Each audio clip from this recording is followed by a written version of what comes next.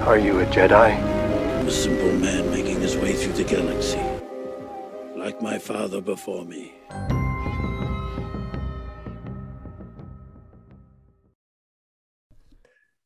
Hey, what's up, guys? Welcome back to the Simple Man Podcast. My name is Brody. Today we are covering episodes 4 and 5 of the Book of Boba Fett. And we are also joined by my good buddy Josiah from the Chiss Ascendancy Podcast. How's it going, man? It's going good. I'm going to be the only one on this stream, on this series, to do a little double dip on the episode. So I'm excited. That's right. Awesome. I'm excited for you to be here. Josiah, you've got your own podcast, Chiss Ascendancy Podcast, which I was actually on one time. We actually talked about Book of Boba Fett, I think episode 2 or. Yeah. I've got a wife and 3 kids, and it was funny because I was like, hey, I can hear my kids fight and we got to go. But we could have talked for like 3 hours. It could have been like a full on Joe Rogan episode about episode 2 of Book of Boba Fett. I know, for real. I mean, it was a lot of fun. So definitely you guys go check out his podcast. I always, I like to have people on the podcast who sort of have that same opinion, but the same outlook on Star Wars as I do, just the appreciation factors, just wanting to have fun with it. And you definitely sort of exude that. So I appreciate that about your content, about your podcast. So I appreciate that. Yeah, we obviously, like, we're not, I don't know what people I guess would call shills, but like, I know there's some people we're shills, dude. We are shills. I know there's people out there that, like, no matter what happens, they talk about how much they love it. And I'll tell you if there's something in Star Wars I don't like, but I think that we're so used to the news around us being so negative, especially in the last like 2 or 3 years.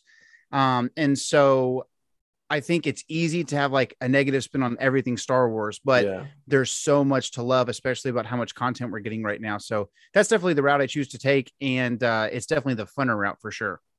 Yeah, I 100% agree. I think to me, there's just no other way to go about it. Like you said, you cannot like stuff and you can be even upset at something specific, but I mean, I'm not here to tear it down and, call out the negative in a sense and make other people think about the negative. I just like to have fun. And, I do appreciate that about your content. So I'm excited to talk Boba with you again, and we'll 100%. dive into some different episodes here.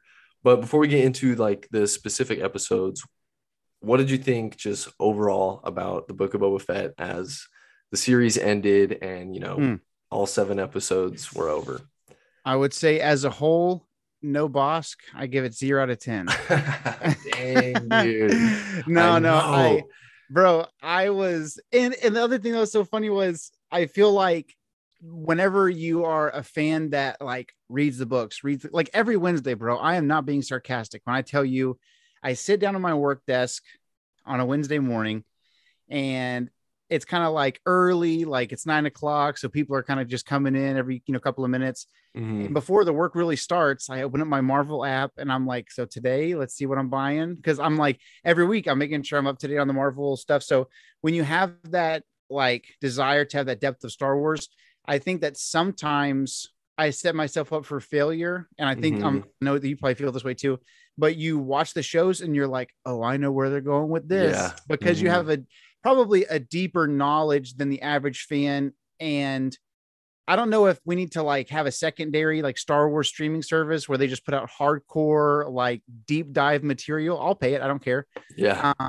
But I think overall, I would say it was very different than I expected. But I do think that it's more than people give it credit for. And I guess what I mean by that is Boba Fett is a clone of Jango Fett, right? And we have pretty much really no clue who Jango is because we see him for like 2 seconds in Attack of the Clones, and he's always on the defensive. Like Obi-Wan Kenobi shows up, and you're like, oh, this guy's a total jerk. Because of course he's a total jerk. He's defensive.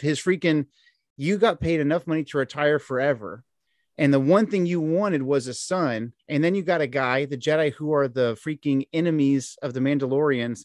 And you got a guy coming here and questioning me like we're on cops. And my son's in the room. Like, of course he's going to be a douche. But So overall, That's a father's point of view right there. That's oh, a dude, straight up if dad somebody point of comes to my front door right now, like I have no problem. I don't want to say anything on the air that's going to get me in trouble with the police or nothing, but I would take care of business. Okay.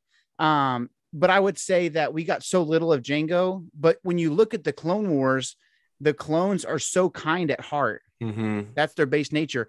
So one of your follow-up questions, I think I've been catching up and listening to the podcast as you've been putting them out, is did Boba Fett go soft? Yeah. And I would say, I think that he showed his true self. I think that he was being tough throughout this other part of his career. And I know that he's done some bad crap and he's obviously a hardened individual, but I think the falling back into who he was because of his father and the survival with the Tuskens and a secondary family made him fall back into the natural state of who Jango Fett was at heart. Because a guy that's a total, like, white and black, all I'm here for is money and to kill people. That guy doesn't want a son. That's not something that he's interested in. Exactly. And we know that's a really true. good point. That's actually a really good point. You know what I'm saying? Like, if Jango Fett was a hardcore dude, he wouldn't have wanted a son. That makes zero sense. Yeah. And I mean, he did. I mean, I know there's some different lore just, from legends and everything, but he does get kind of coaxed into the whole, being a part of Count Dooku's plan a little bit and being the clone template. I mean, he did kind of get sucked into the Clone War beginning a little bit, and he just didn't make it out. He just got killed. Yeah. What's really weird about the whole Jango Fett plot, and we don't have to get too deep into this because I could do a whole Jango episode, but what's real weird about the Jango Fett plot is he's hired by Tyrannus, which is Dooku, right, to be the clone template. And I guess he knows that they're going to be on the opposite side of the war from him. I don't know. It's just a weird thing. You know what I mean?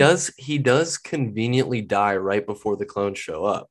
Like, what if, because obviously there's like the memes and TikTok and stuff out there that's like, if he had survived or beaten Mace Windu, right, he would have ended up having to kill clones of himself, right, like 30 seconds later. Right. So that's weird. I definitely don't think he knew the whole plan. He had to be clued in, but I think as the viewer, we're out of that fourth wall. Yeah. And we think every movie's like Deadpool where he's also aware. Right. And that's not the case. I think obviously Jango Fett's an amazing bounty hunter, amazing fighter, whatever, one of the most dangerous men in the galaxy.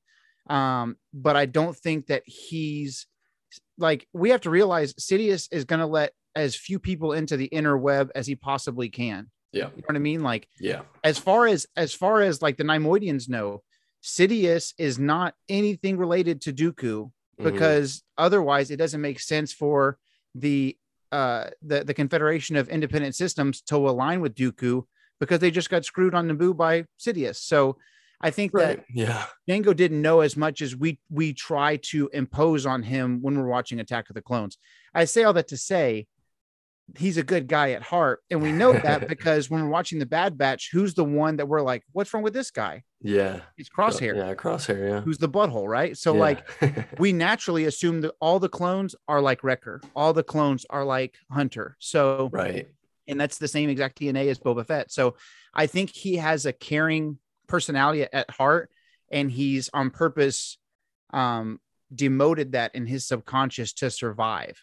And so I think that to be tenderhearted is not a flaw, and that's what we saw in Boba Fett. I think I would have loved to see him avenge the Tuskens more. Well, he definitely tried in a sense, but no, I totally agree. And you brought up some really, really good points about Jango there that I hadn't really thought of. In the sense of Jango is a good guy, or at least has an honorable heart in a sense. And we just don't get to see a lot of that. And this is sort of that continuation in a sense, and Boba going back to those roots that he did know about his dad. So that's a really interesting point. I really like that.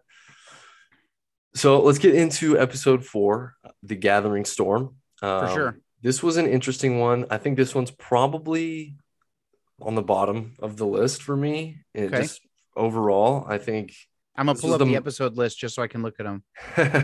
This one was like, in a sense the most forgettable, but it does have some like really, really great parts that really fire me up. So Right. the episode starts out. Boba is kind of on his own at this point. You know, he's moved past the Tusken Raiders. He's on Tatooine, sort of just wandering around, and realizes, you know, I got to go back and get my ship. So he goes, checks out Jabba's, I guess it's Bib's palace at that point, Bib's palace, and sees that they've still got Slave One. He's gonna do something about it, right? So he's checking that out. All of a sudden, he sees the flares go up in the sky as he's, you know, kind of chilling at his campsite, which I thought was a really cool way to mash that in, like right in those events of Mando. Yeah, I think it does a good job clearing up a little bit of the timeline, because that was some of the big questions we all had. Was like, was he in the Sarlacc for 5 years? Was he with the Tuskens for 5 years? Like, what's the time gap there? But I think that does a great job of showing us where on the timeline, according to the Mandalorian, we are. Right. No, I agree. And I mean, I thought it was just really cool in general how we get to see it from that angle, like from Boba's exact point of view. And it's the same thing that we see in Mando. And, you know, there is that little tease that somebody comes and finds Fennec at the end of that episode in Mando season 1. Oh, and did you know it was Boba then? I mean, yeah, I had an assumption just based on the sound and everything, but after Boba was in, I guess I would say, I don't know, Boba season 2 of Mando. I don't know. The outfit was different. The if you stop and look, it actually looks like Mando's outfit. That's because you have the long cape and the more like slender brown style boots. Yeah. Versus the Tusken get up. So I thought it was him, and I thought the same thing. I thought either this is like a really hardcore tease and I'm going to be pissed, or this is my guy, because again, it's like really ridiculous how many like patterns I see and things like that. Even when I'm like driving down the road, I'm like, oh, look, that looks an ATST. And I just see things like that all the time. Yeah. And the silhouettes. Yeah. Oh, dude, like all the time I'm thinking of that looks like Star Wars, or that would be somewhere fun to play disc golf. That's like the two things that are constantly in my mind. But whenever you hear the radio chatter sound, that's 100% Boba's. Like there's things like that going on. I want to say it's when he's about to follow the Millennium Falcon out of the trash heap, and he's like putting up his rangefinder or whatever in the cockpit of Slave One. That and the Spurs, which is weird because whenever I was like, oh, that's got to be Boba Fett because the Spurs. But then if you think about it, the very first scene we see the Mandalorian when he's walking up in episode 1 of Mando, he has the Spurs sound too. Yeah. So I was like, man, my hopes were very up. And something I say often on my podcast is, if such and such happens, I'm taking my shirt off. And so, somewhere on my Instagram feed, when Temuera Morrison was confirmed for Mandalorian season 2, I took a picture with my shirt off, and I was like, if you're seeing this, it's because Boba Fett's coming back. So I was pretty excited. But yeah, it was, to me, it was so weird. The one thing that was weird at the beginning of this episode was, and somebody says this later, but maybe it's Finnick, but he's like, you know, my starship's still at Jabba's palace or whatever. And somebody asked him, I can't remember who it was, but somebody says, why didn't you just go ask for it? And I was thinking about that. I was like, I don't know. I think that he needed to be mad at somebody, because he's like, I'm going to go kill that fat sack of crap. He left me for dead. And I'm like, he left everybody for dead. You guys blew up and fell into a Sarlacc. Like, I don't know. I feel everybody hates Bib Fortuna, but I thought it was, dude, I love Bib Fortuna. Dude, I was in a group chat back in like 2015 before we knew who Snoke was. And the group chat was called Bib Fortuna is Snoke. And because we didn't know who Snoke I'm down for that theory. But I would say that it was a really interesting episode. And it did feel like there were a few standout moments that I was like, oh, that's neat. But there wasn't anything that I was like, this really, I guess it did set up Finnick and Boba's relationship. Yeah. But their relationship was so strange throughout the whole show. Like, she was, okay, I think that to a lesser degree, Ming-Na Wen got the John Boyega treatment, where she was in all this merchandising And then we didn't really get that much from her. And the most we got from her as far as initiative wise or as an assassin was when she killed all the crime bosses in the finale. And I didn't think that was her place to do that. I was like, why isn't Boba Fett the one killing these guys? And I have a whole theory about that, but I'll leave that for the review episode for whoever's doing the finale. But well, no, dude, I agree. I think I actually just did a post on Instagram where I said the 5 best characters in the Book of Boba Fett.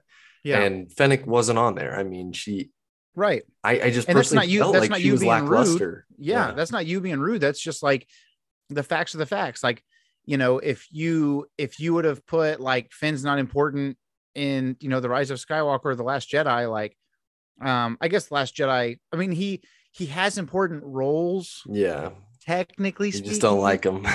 But like it's not what John Boyega thought they were going to be when they was pitched to him. And that's the suckiest part. But I thought that Ming-Na Wen did an amazing job. I think that, and she's going to get to do more Star Wars. Like there's a chance that she's probably going to show up in more Bad Batch.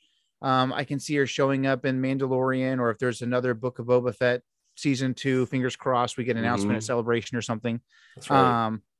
But I do think that she was like, I don't know, the Han, Luke, Leia trifecta is lightning in a bottle, dude. It's so hard to have 2 or 3 characters that all get the same love. Right. You know what I mean? Yeah. But I think she was, and like even her time on screen felt different than her time on screen in every other Star Wars she's been in. Like she's super sweet and loving and protective of Omega in the Bad Batch. Yeah. And then she's like every time Boba Fett killer, anytime Boba Fett like has to go to the bathroom, she's like, you want me to kill somebody on the way? Yeah. Like I don't know, it's kind of strange. Yeah. I thought she was cool.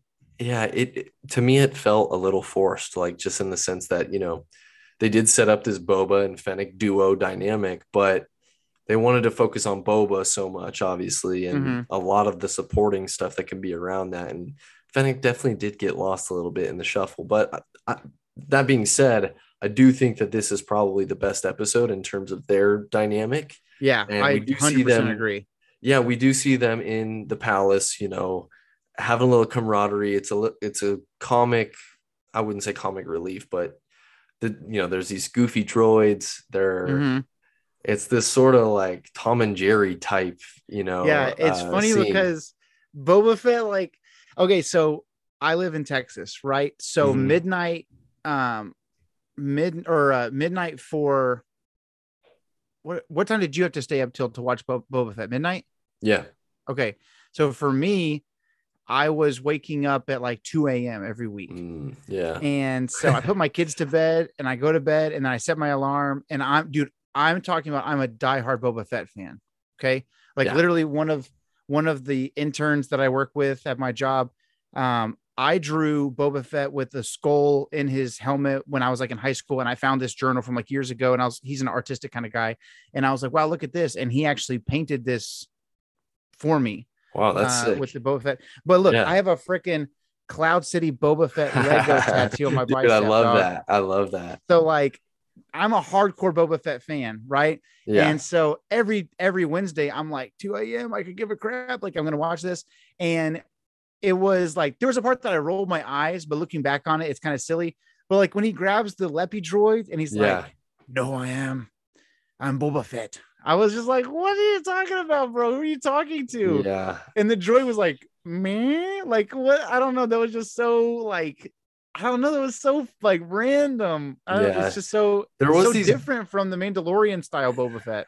There was these little goofy parts that I think they tried to make the series, you know, the tone could have been really serious and really sort of dry, I think. So they did try and give these comedic points and right. It is a little corny, but I think there's always been these moments sort of like that in Star Wars that you're kind of like, this is just goofy for no reason, but that's kind of the point. And I do really like Fennec and Boba when they get in that sort of back and forth with each other, and they're like kind of like husband and wife a little bit, you know. They have that banter. She's definitely like in this episode, especially when they're getting in, she's the lowest to his Peter Griffin, you know, exactly. I can totally see them doing like, you know, obviously it's different because Disney has the license now, but imagine they do another like Family Guy Star Wars. Yeah. And freaking, obviously it couldn't be the chicken this time, but if Peter was Boba Fett, he's like, you know who I am? I'm Boba Fett. Like, I mean, so like it's, and she looks at him and she's like, are you done? I don't know. It's just, but that's, as a married guy, that's life. Like, you know, you look at, I don't know. It's just like, if I'm going to have a long day and I need to like, you know, put some baby powder, you know, so I don't chafe the whole day. My wife walks in, she's going to look at me and be like, what is wrong with you? Like, she's just, that's the wife's relationship to the husband. So it is funny they have that relationship. 100%. The coolest line. Okay, so obviously you have like, I'm a giant Seismic Charge fan, so seeing the Seismic Charge being used on the Sarlacc was cool. Yeah. But I think for instance, like Boba Fett not being able to touch the button that gets them out of that releases the Seismic Charge, and then she does it and he goes, don't touch my buttons. Yeah, I thought that was funny. And then but the coolest line that develops Boba's character more, which ultimately is the goal of this show, was when she says the Tuskens made you soft, right? And he says, no, they made me strong. Right. That was a really cool moment, and those are the moments that I wish would have been capitalized on. Those are the moments that I was like, I don't know, there's parts of me that if there's so much that could be made out of a Boba Fett season 2 if they decide to do that. You know, I honestly could have lived with just like him being a Tusken and we just watch him do Tusken stuff for the next 5 episodes after episode 2. But that was, that was definitely the hardest to me. That was the hardest loss of the whole series, was not just the Tuskens in and of themselves, because I'm a giant Tusken fan. But to me, it was the loss of that family that he had, I thought was really pulling the best out of him. Yeah. But they're also a really qualified military style community, right? And just their disciplines and like how they can fight and things. So I thought they were so, and I did a video on this because I did, leading up to the Book of Boba, I did 30 days of Boba Fett, and I did a Boba Fett video every day. Yeah. Sometimes there were 5 minutes, sometimes there were 20 minutes. And one of the questions I asked was, based on his outfit in The Mandalorian and all these other things, and based on different ideas from the past, could the Tusken Raiders assist Boba? And I think it wasn't a mistake to have the emotional hurt of the Tuskens dying. I wish they would have done that with like the chief, or like maybe half the tribe survive. Yeah. Because to have the Tuskens alongside Boba, like the Ewok style episode 6 overthrow, but with Tuskens and Boba Fett against the Pike Syndicate on Tatooine, would have been chef's kiss. Yeah, dude, I 100% agree. And I thought at least one of them would survive. The warrior girl, the typical you don't see a body, she's not dead type of thing. Yeah, I know, but that does add to sort of the impact that, you know, Boba continues on. Complete. Yeah, he continues on with that same sort of honor that he learned from the Tuskens and that he valued with them, and you know, he continues that on with his own tribe, and I do like that aspect. And but I really love the Tuskens, and for them to be such an integral part of the story, I mean, it was so sick, man. And just the fact that you can sit there through episodes with them going like, and it just makes sense, and it's awesome. My gosh, and like some of their specifically in The Mandalorian, some of the best parts about Star Wars is the music. Yeah. And the that theme from The Mandalorian when they're getting together to kill the Krayt Dragon. Yeah. I could have done with so much Boba Fett theme meets Tusken type of track or whatever. I could have done that for 7 episodes. And I know like it's supposed to move the story along, but my personal preference would have been more Tusken stuff around. Like I understand that the mods were not a huge fan favorite. I don't have an issue with the mods, because that's a thing throughout Star Wars, is like people who get modifications, people who don't really read the comics. Like Valance is one of the main bounty hunters from the comics, and he's this giant cyborg, like things like that. Obviously freaking Grievous, Vader, like these guys have been around for a million years and they're cyborgs. But Yeah. I think it was their bikes that was the annoyance, because they should have been dirtier. But mods, like they religiously like that's their thing. They'll skip a bath to wash the car type of thing, or the bike. Exactly. But all that to say, if we could have replaced the mods with the Tuskens, I would have been a fan. There you go. Yeah. Or I mean, Bosk. Dude, I think, like imagine it would have been really cool to have a moment where another way that you can assert Boba Fett as a dominant character is that moment where like Chrysanthemum attacks him. They give him to Boba basically as a slave, and he's like, no hard feelings. Yeah. And lets him go, you know? And that's an assertment of dominance. Like, I don't have to be your slave master to let you know I'm the bigger man. Exactly. Go on your way. Another way they could have really asserted his dominance as a character, because we're finally getting to see this guy on screen that those of us who are hardcore fans have been reading about in comics and books for years. And you have the average fan that's like, he screamed and then fell into the Sarlacc. And I'm like, but let me show you this Legacy of the Force series. Yeah. And like, so we're finally getting to get that character, a cool way to establish him as like a strong, like, you know, I know you always say the word alpha, like an alpha male type character would have been if Bosk and Chrysanthemum are on screen together, and they're like going to be at each other's throats because those two species have history. If Boba's like, hey, like I have two pit bulls, and when we first brought the second one in, they would nip at each other. And I finally had to be like, listen, I'm in charge. Y'all stop, like, because they were going to end up killing each other. But it would have been cool to have him establish, like, look, we're past that time. Like, this has been in your evolution for thousands of years. But if we're going to survive, we have to survive together. Yeah. And it's similar. He said something similar to that to Finnick. There were so many one-liners that I was like, yes, and more of this. Like, he talks to Finnick about like how many of us could have survived if we weren't doing some other guy's errands. Right. And I was like, yeah, you should bring those guys in. You should like talk to Bosk and Dengar. Exactly. And so it would have been cool to have those characters all together. There could have been a way, maybe they wanted to bring in new characters. Obviously, like Disney's really big on that. And I understand that because you're establishing more licenses and stuff, and it's all business, right? But it would have been really sick. Like the crew we got with like that was defending against the Pikes. If it was like Cad Bane would be irrelevant if it was a whole tribe of Tuskens and Black Chrysanthemum and Bosk and Boba and the Mandalorian and Fennec Shand. Yeah. Versus, I don't give a crap. That's a roster. Dude, who gives a freak? Yeah. I could care less. But I digress.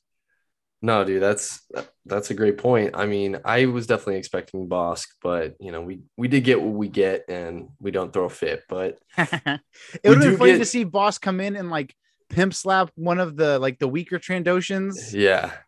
Like, or he could have said something funny like never trust a lizard with 5 claws or something like that. Because the Trandoshans had like freaking 5 digits, but Bosk only has those 3 huge claws. Yeah. So that would have been cool. Well, maybe season 2. I don't know. Bro, who knows? Come on. There's got to be a season 2. There's got to be. There's so much left. And I think Cobb Vanth obviously is going to survive. There's rumors that he's going to get Cad Bane's like get up, like his jacket and hat and stuff. Really? That's what I've heard. That would be interesting. I don't want him to have the jacket. I don't want him to have like, here's Cobb Vanth, but a white guy. Like, I don't want that. I want the hat because he's a cowboy, but he has a cool outfit already with the I like the red. I like the red. Yeah. The red shirt's freaking sick. Yeah. But I think one thing that was in the finale, I don't want to step too much on the finale's toes because I know there's somebody else coming to record, but when he was like, I'm not cut out for this, when he was doing all the smiling and waving. And I wonder if Cobb Vanth he's the Marshal of Freetown, if it'll expand to also Mos Pelgo. Since I do think Mos Espa. Yeah, Mos Espa. Yeah, I do think Cobb's got to be involved greater on Tatooine because he's such a good leader, and that's where they're taking that character. And maybe that frees up Boba to go do other things. Right, exactly. Yeah. Well, I think I definitely think Cobb is going to be like a much bigger part of the story going forward. He's not going to be a side character anymore. I hope he's going to be like in the story. So. And maybe they'll do, I don't know if they'll do a whole show, but you know, the Rangers of the New Republic was supposed to be a thing. and like, I don't know if you did a Rangers, like a Walker Texas Rangers style, but with Cobb Vanth, that'd be sick. That would be so sick. And like, I like the character, and I don't know enough about the whole Gina Carano situation to speak on. I just know that, you know, she's not really around anymore, but I do think even if she was a model Disney employee, I don't think she has very strong acting skills. No. And if I'm being I was surprised that she was in The Mandalorian, to be completely honest.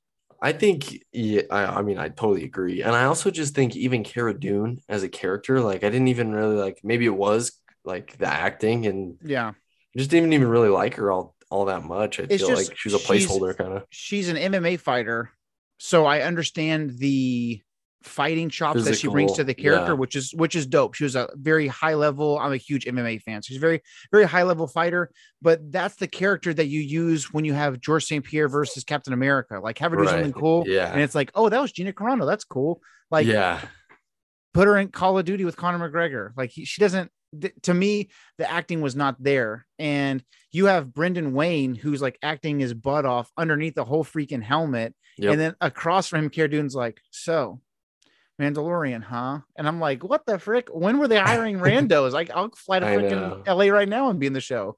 I think that Cobb Vanth would be a great replacement to be that character. And I think that the character in and of itself deserves so much love coming from the books. That's really cool. As a reader, it's really cool that he's going to get a bigger and bigger stage. That was the big payoff with Chrysanthemum.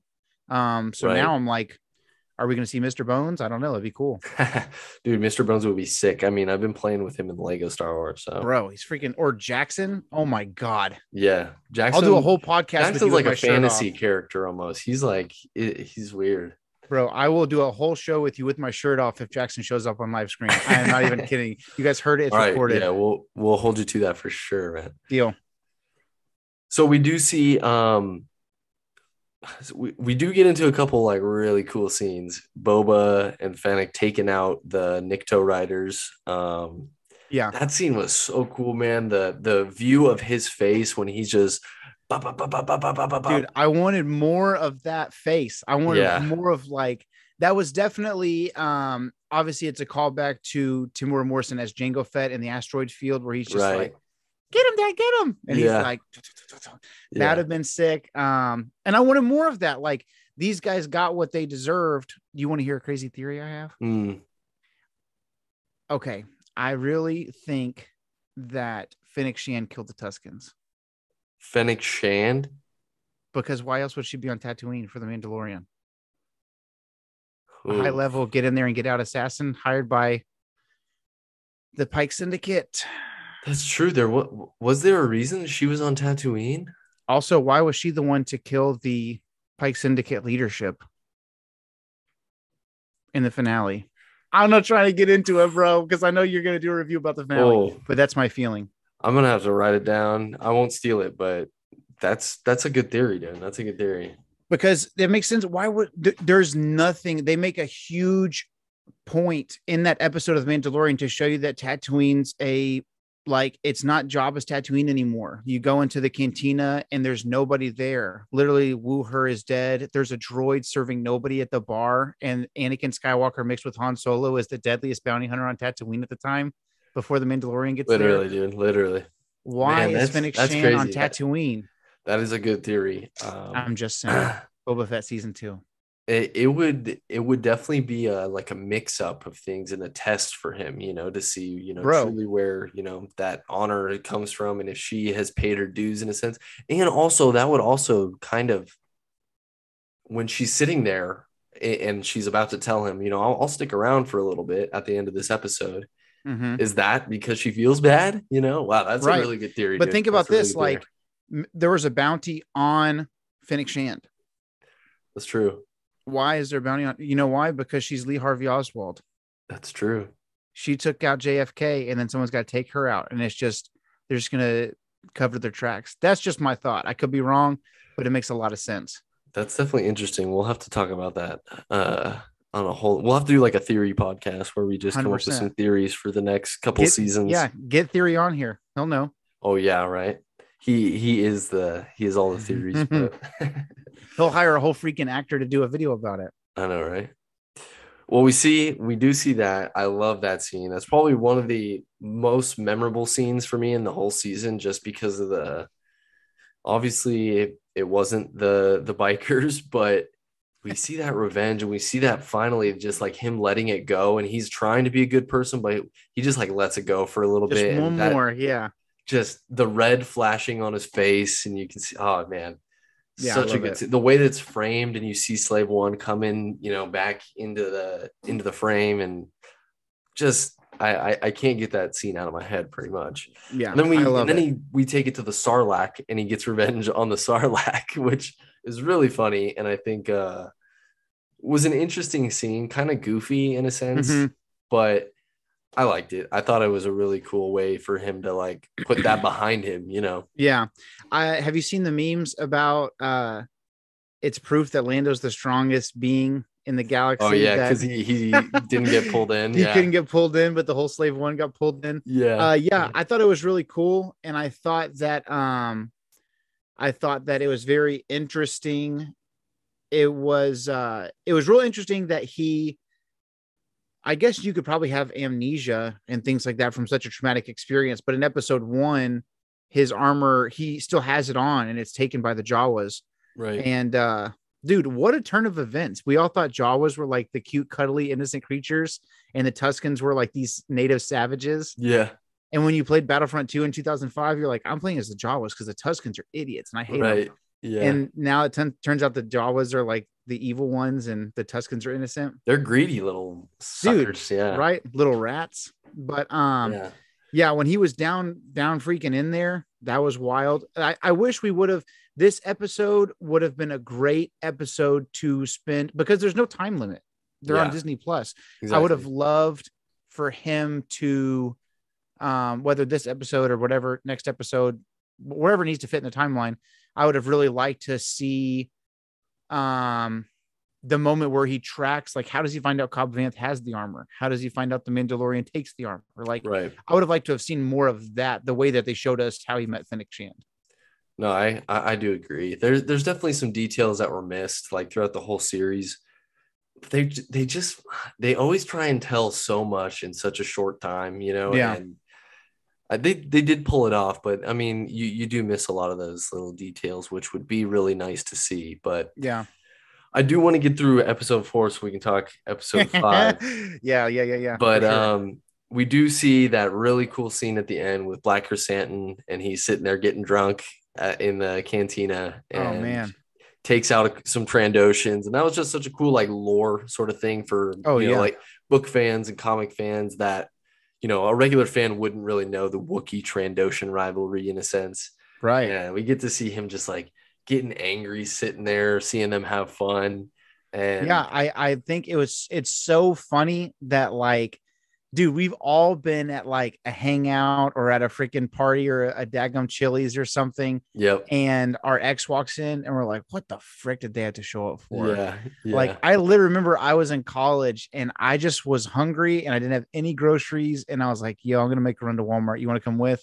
And me and a buddy were at Walmart, and I'm in college, right? So I'm literally like, all right, this whole pallet of ramen will cost me $4. And so I'm getting my food, and I go to check out, and my ex-girlfriend is there. And I'm like, what the freak are you even doing here? You don't even live on this side of town. Why are you in my area? And that's Chrysanthemum, dude. He's like just having a good time, throwing some back, playing some, assuming we're playing some Savak or something. And these daggum Trandoshans are having way too much fun. I love that them enjoying themselves. They didn't even do anything to them. I know, they literally did not do anything. Them just being like, hey, nice, 4 of a kind. He's like, F these guys. And he just gets up and freaking. And he just had to do something about it. He just had to. And we do see Garza, who, rest in peace, she's a baddie, but she's gone. But she tries to calm him down and whatnot, and it doesn't work. And he goes ahead and annihilates that poor Trandoshan guy. It shows that he's a man of principle. That's what that shows. He's not gonna step down just because Garza. I don't care how hot you are under those head tails. You're not going to distract me. You're not going to distract me here from what's going on. Exactly. Yeah, I think it's cool because Chewbacca from 1977, Han Solo's like, don't piss him off. Yeah. Tear your arms off. Yeah. And there was a deleted scene from The Force Awakens where Unkar Plutt makes it all the way to Takodana. Yep. Which what a dumb trip to make it all that way just because you're mad, but whatever. And then they actually filmed or like had like storyboards of him ripping off Unkar Plutt's arm. Filmed it, yeah. I think they filmed it, and it is in the book. If you read the novelization of The Force Awakens, it's in the book. But we've never seen it on screen. And so that we was don't see a mean, scary Chewbacca too often. No, not at all. Like, I think the most angry we've ever seen Chewbacca is whenever he's pissed at Lando and The Empire Strikes Back. And then when Kylo Ren finally kills Han, and literally a millisecond later, he's like, I love that. I raised you, but I could give a freak. You just killed my friend. Yeah, and just freaking shoots daggum Kylo Ren in the stomach, which shows the balls on Kylo, because everybody else has been flying like 40 yards when he gets shot. And Kylo's just like literally just punching himself. Dude, Alpha. Kylo Ren is a man among boys. But yeah, I thought that Chrysanthemum was such a cool character. And I thought that the Black Series did him dirty. If you've seen that figure, definitely. Yep. Doesn't look like Chrysanthemum. He's real shiny. Yeah. But if you guys want to sponsor me, Hasbro, I'll pay one for. I'll take a picture for free. But yeah, I thought Chrysanthemum was cool. I would love to see eventually. Another thing that we've read about in comics and stuff is the term the Mad Claw, and the Wookiees aren't supposed to use their claws for battle. It would have been sick to see him be like Wolverine. These guys. Yeah. But the Trandoshans were just getting destroyed. I think that those Trandoshans are some kind of subspecies that are like weenie Trandoshans. Yeah. Some small boys, yeah. Yeah, I think so too. But that was a really cool scene. Yeah, and then we see Boba, he comes up and he's like, "Hey man, you need some help. You need a job." And right. Which is cool to see. What if he handed him a track like when you're at the store? Yeah. When you're at Walmart and like these guys are handing you like, I know I'm not trying to make fun of you. I work at a church, but these guys you're trying to get in your car and they're trying to give you like, trying to tell you something about the Lord. It would have been funny if that was what Boba Fett was doing. Like, hey man, Tuscans Anonymous, work for me. Here, take this. Like that. Yeah. Here's the Mos Espa Bible. Yeah. But he was, it was interesting. I guess obviously they have a mutual respect, but it would still be so awkward if I'd almost like murder this guy like a day before and then he wants to hire me. But it was pretty cool. Hey man. I thought it was, it was funny that all of a sudden he's working with Boba and the mods. It'd been funny if Chrysanthemum was like, like, me or them, they gotta go. These pesky kids. But it was pretty cool. They end up working together and make a family and everything. Yeah, I mean, I love Black Chrysanthemum, and I think that this little introduction to him being in Boba's squad, I hope that pans out into more stuff. And I think that I think that Disney makes very conscious financial decisions about things like costumes and things like that. So I hope, you have to realize that Black Chrysanthemum costume, that's like a $20,000 thing. Oh, it's probably more than that, dude. You have somebody literally, if you watch the behind the scenes for like Force Awakens or Solo, they were like, now here's the thing. This is a younger Chewie. He's not had a shower in a while. He's been in the mud. Right. Now he's in the snow. And they make him, Chewie and Solo is like freaking got this cool, like the coolest mane ever. Yeah. Yeah. But you have some like, this lady that's just got this tiniest, like sharpest needle thing. And like literally hair by hair, she's putting clusters of fur in there. Yeah. Like you would see on a legitimate animal. Yeah. And so they had to do that for Chrysanthemum. And Chrysanthemum's character is bigger than Chewbacca. So I'm holding out for something in the Imperial era, like a Dr. Aphra show. Yeah. With Chrysanthemum would be sick. That would be sick, dude. I would absolutely love that. And I just, like you said, they make financial decisions, and they're not gonna make Cad Bane in live action, not to bring him back ever. Right. So I think you're right. And so, what would you 1 to 10 rate this episode? There are definitely some 8 or 9 moments in there, like one-liners and things. The Tuscans made me strong, but out of the whole episode, it just kind of feels like it's all over the place a bit. I'm generous. I probably give it, I can't remember what I gave it on my own show. I'd probably give it like a 7.5, maybe. That's fair. That's fair. I'd probably give it the same. I think you're right. It has some really, really good moments, but overall, like I said at the beginning, this one's pretty forgettable in a lot of ways. Yeah, Like I think that there's some really cool moments, like the Chrysanthemum moment. We're all going to remember that for forever. We're going to be telling our kids about it after the apocalypse. the Nikto Rider moment, Yeah. that moment is really one of the most stick out moments to me the whole season. Those two, obviously getting Slave One back was cool, but those two moments, and then specifically dialogue wise, the Tuscans Made Me Strong was really impactful for me as a viewer. Mhm. But when I'm looking back on, like, my kids love watching Book of Boba Fett, and I'm never like, today episode 4. Like, it's always 1, 2, 5, or 7 typically. Right. So I would say, yeah, probably it's on the lower end of the spectrum. But the cool thing about Star Wars is, like, there's not a lot of Star Wars that I just don't really want to watch. You know what I mean? Like, I don't really cuddle up for any holiday specials very often, but this one's still good enough that I can see myself in every once in a while being like, maybe watch this one. Like, it's all good Star Wars, but this is not, a lot of the episodes, like episode 2 we talked about, competes with any Star Wars we've seen in our lifetime. Yeah, honestly, this is not on that level. Yeah, for sure. That's definitely a really good assessment of it, and I completely agree. So episode 4, we're giving it a pretty average rating. Let's take a hard left turn, just like the series did. Let's go to chapter 5, and we're right into Mandalorian with the Darksaber, bro. And season 3 already. This scene right here in chapter 5, Return of the Mandalorian, which that title is just so sick. I mean, Return of the Jedi. Like, whenever you're do you ever I don't know how, I use Apple Music, so I don't really know exactly all the nitty gritty of Spotify, but do you ever go and, like, check and be like, okay, cool, so they put out the music for this episode or whatever? Yeah. Mm-hmm. So the one that I'm sure it's on YouTube somewhere, but the combo of Book of Boba, the dun, dun, dun, dun, dun, mm-hmm. with the doo-doo-doo. Yeah, dude, the combination of the dude, it's so sick. Dude, I was sick.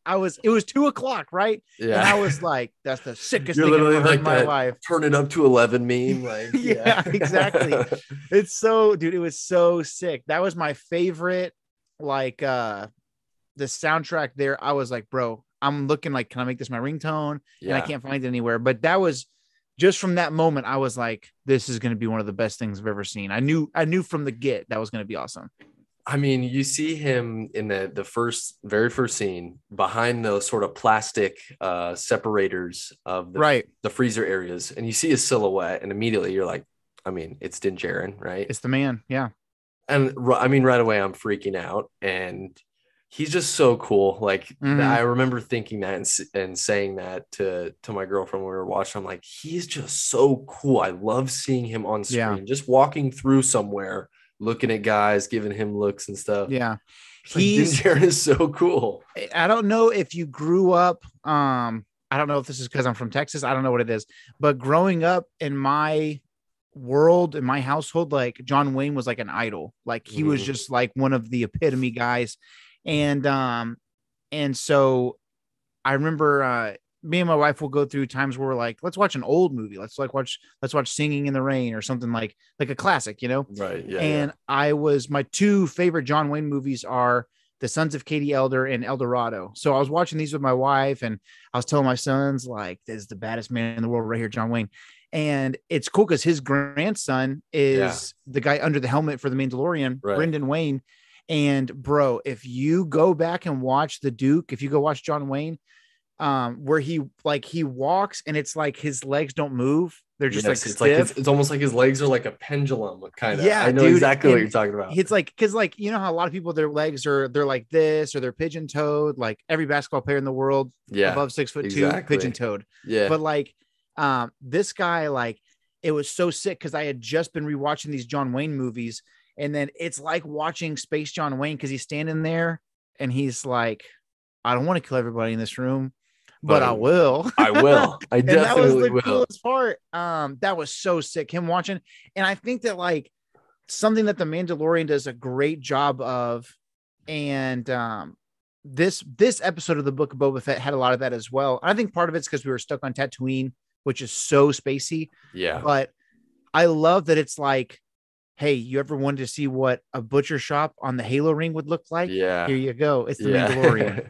Like, that was so sick. And like, I never knew I wanted to see a space meat locker, but I needed it. I didn't know I needed it, but it delivered. I know. With all these, like, I forget what their species is called. These dog guys. Klatooinians. Klatooinians. Yeah. I mean, dude, he comes in. It's like the classic Din Djarin, you know, I can bring you in warm. I can bring you in cold. They dialed it all the way back to that first scene. And, you know, like you just said, he's like, listen, I could literally kill all you guys, but I don't want to. Just let's make this easy. And then obviously he's got to unleash the Darksaber. Yeah. And pretty much just destroys those guys. Mm-hmm. One thing that I thought was really interesting when I first saw it, obviously they explain it a little bit in the later part of the episode, is how he hits himself with the Darksaber and almost chops his own leg off. Yeah. And burns the I was like, whoa, himself. what the heck? Like, I didn't realize that, you know, I obviously in Rebels, they do go into that a little bit of how the Darksaber is like connected to the Force in more of a way than a lightsaber is, in a sense. Yeah. And it was just funny. He burns his own leg and then he chops that guy in half. And through the table. Like, the first 5 minutes of this episode, I'm turning it up to 11. Yeah. And I'm just we knew it was going to be a gym. Yeah. I was like, what could they possibly do that's any more epic than what I just saw? And then obviously we do see the Halo ring, which is really cool. What a cool, like, some of the coolest parts of Star Wars is it's not the Earth. So like, that's the hard part about the Book of Boba Fett as a whole, is like, we're on Tatooine the entire time. And I love Tatooine. Like, obviously it's Star Wars, right? It's classic Star Wars. That's the original Star Wars location. Right. But it is cool to see other places. And I think one of the reasons I did on our TikTok /Reels/YouTube Shorts, I talked about some of my favorite planets. And I'm realizing now, as I'm going back and looking at them, there are places that are really extreme, and like Kashyyyk is like super extreme, like these crazy bugs, these crazy trees, the Wookiees and stuff. And I think that ring, I can't remember the name, they put the city name on there, I think, but that location was that style of Star Wars, where it's like, it felt like when we saw Coruscant for the first time, and you're like, the whole planet can't be a city, except for it can. Yeah. And so the ring, the Halo ring was sick. It was so weird that, like, there's I guess the inside of the ring is the good side, like the wealthier, like upper levels, I suppose. Right. And the outside of the ring is kind of like the lower levels, like the dumpster, you know? Right. Exactly. And it was so weird because it's floating in space, but when they're fighting, Din Djarin falls off and there's gravity to it. It was just, I don't know. Again, it's 2 a.m., which I recommend Star Wars at 2 a.m. It'll blow your mind on a different level. Yeah. Sheer exhaustion. I mean, that kind of goes, you know, the little Star Wars gravity debate, you know, with the Star Destroyers falling into each other, the bombs in The Last Jedi. I thought it was pretty funny when he did do that and he falls off. And he just flies back up, you know. Yeah, my middle son Cash, he's 2, and he is watching. He goes, he died, and then he flies back up and he goes, he's not dead, it's okay. And so that was really funny. But the first 5 minutes is sick. And I guess he's doing this bounty in exchange to find out where the Mandalorians are. What is he doing? What is he exchanging when he throws that head down? What's he wanting? I think he just did a bounty, right? He did a bounty so he could find out where the armor was. Like, I'm trying to think of, like, was the payment the location? He got paid and they were gonna give him the location, and then they were like, you know, come on, stick around with us, you know, like have a drink. And then he was like, well, I'm not gonna tell you where they are if you don't stick around with us. And he's like, yo, I'm about to F you guys all up right now if you don't tell me where they are. So Then they do, and he goes, It was just so weird. In my mind, I was wondering why those people would have their location. right. And why, Star Wars is so good at that, picking up at a random point, and you just have to go with the story. Why was he there? Why was the armor and Paz Vizsla there? And Right. Like if he tracked him down all the way to, and I know I thought about this for a million years with bounty hunters. I'm like, so you can find somebody anywhere, like, yeah. an unlimited amount of planets and things. But in my mind, if he tracked him so close that he was on the ring, couldn't he be like airdrop and see if like the armorer's iPhone was there as well? Like, you know what I mean? Like do a little scan. Yeah. Yeah, it seems very close, think.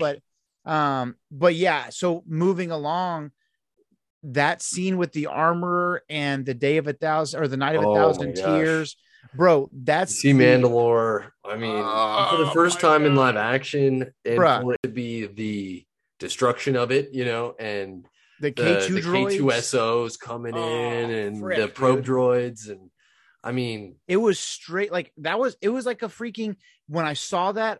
I've thought about this for a long time because that book came out probably when we were in high school, somewhere around that age.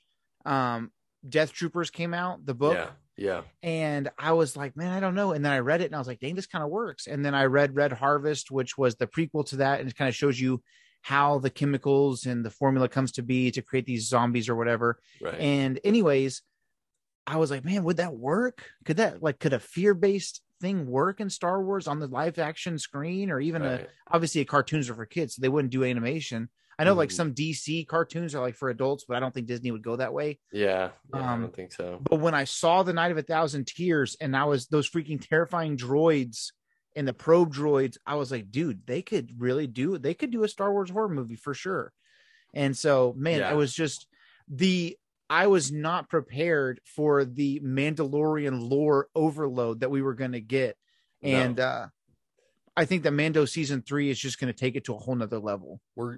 They mentioned that waterfall. I can't remember the name of it. They meant you have to bathe in the pools under the mines of Mandalore. Right. That's going to play a factor in some way. I'm calling it right now. I called a Crate Dragon before Mandalorian season 2. I swear you can go back and look at my podcast. We're going to see a Mythosaur Mandalore season 3. Mythosaur.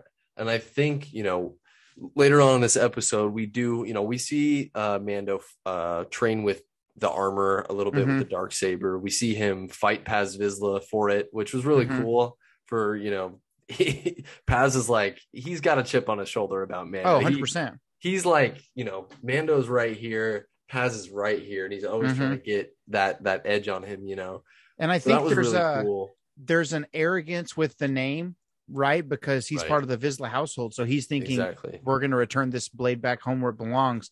And also in my mind, even though they can't have it because of the creed and the children of the way and what their belief system is, but in his heart of hearts, he's closer to a good chunk of the Mandalorians that died the night saving the Mandalorian and Grogu. Right. And since then, apparently, like, when you go back later in the season 1 of Mandalorian, you go back to the covert and there's just a pile of helmets that have been murdered. Basically, because of Grogu. You think those are Dark Troopers that killed all those Mandalorians?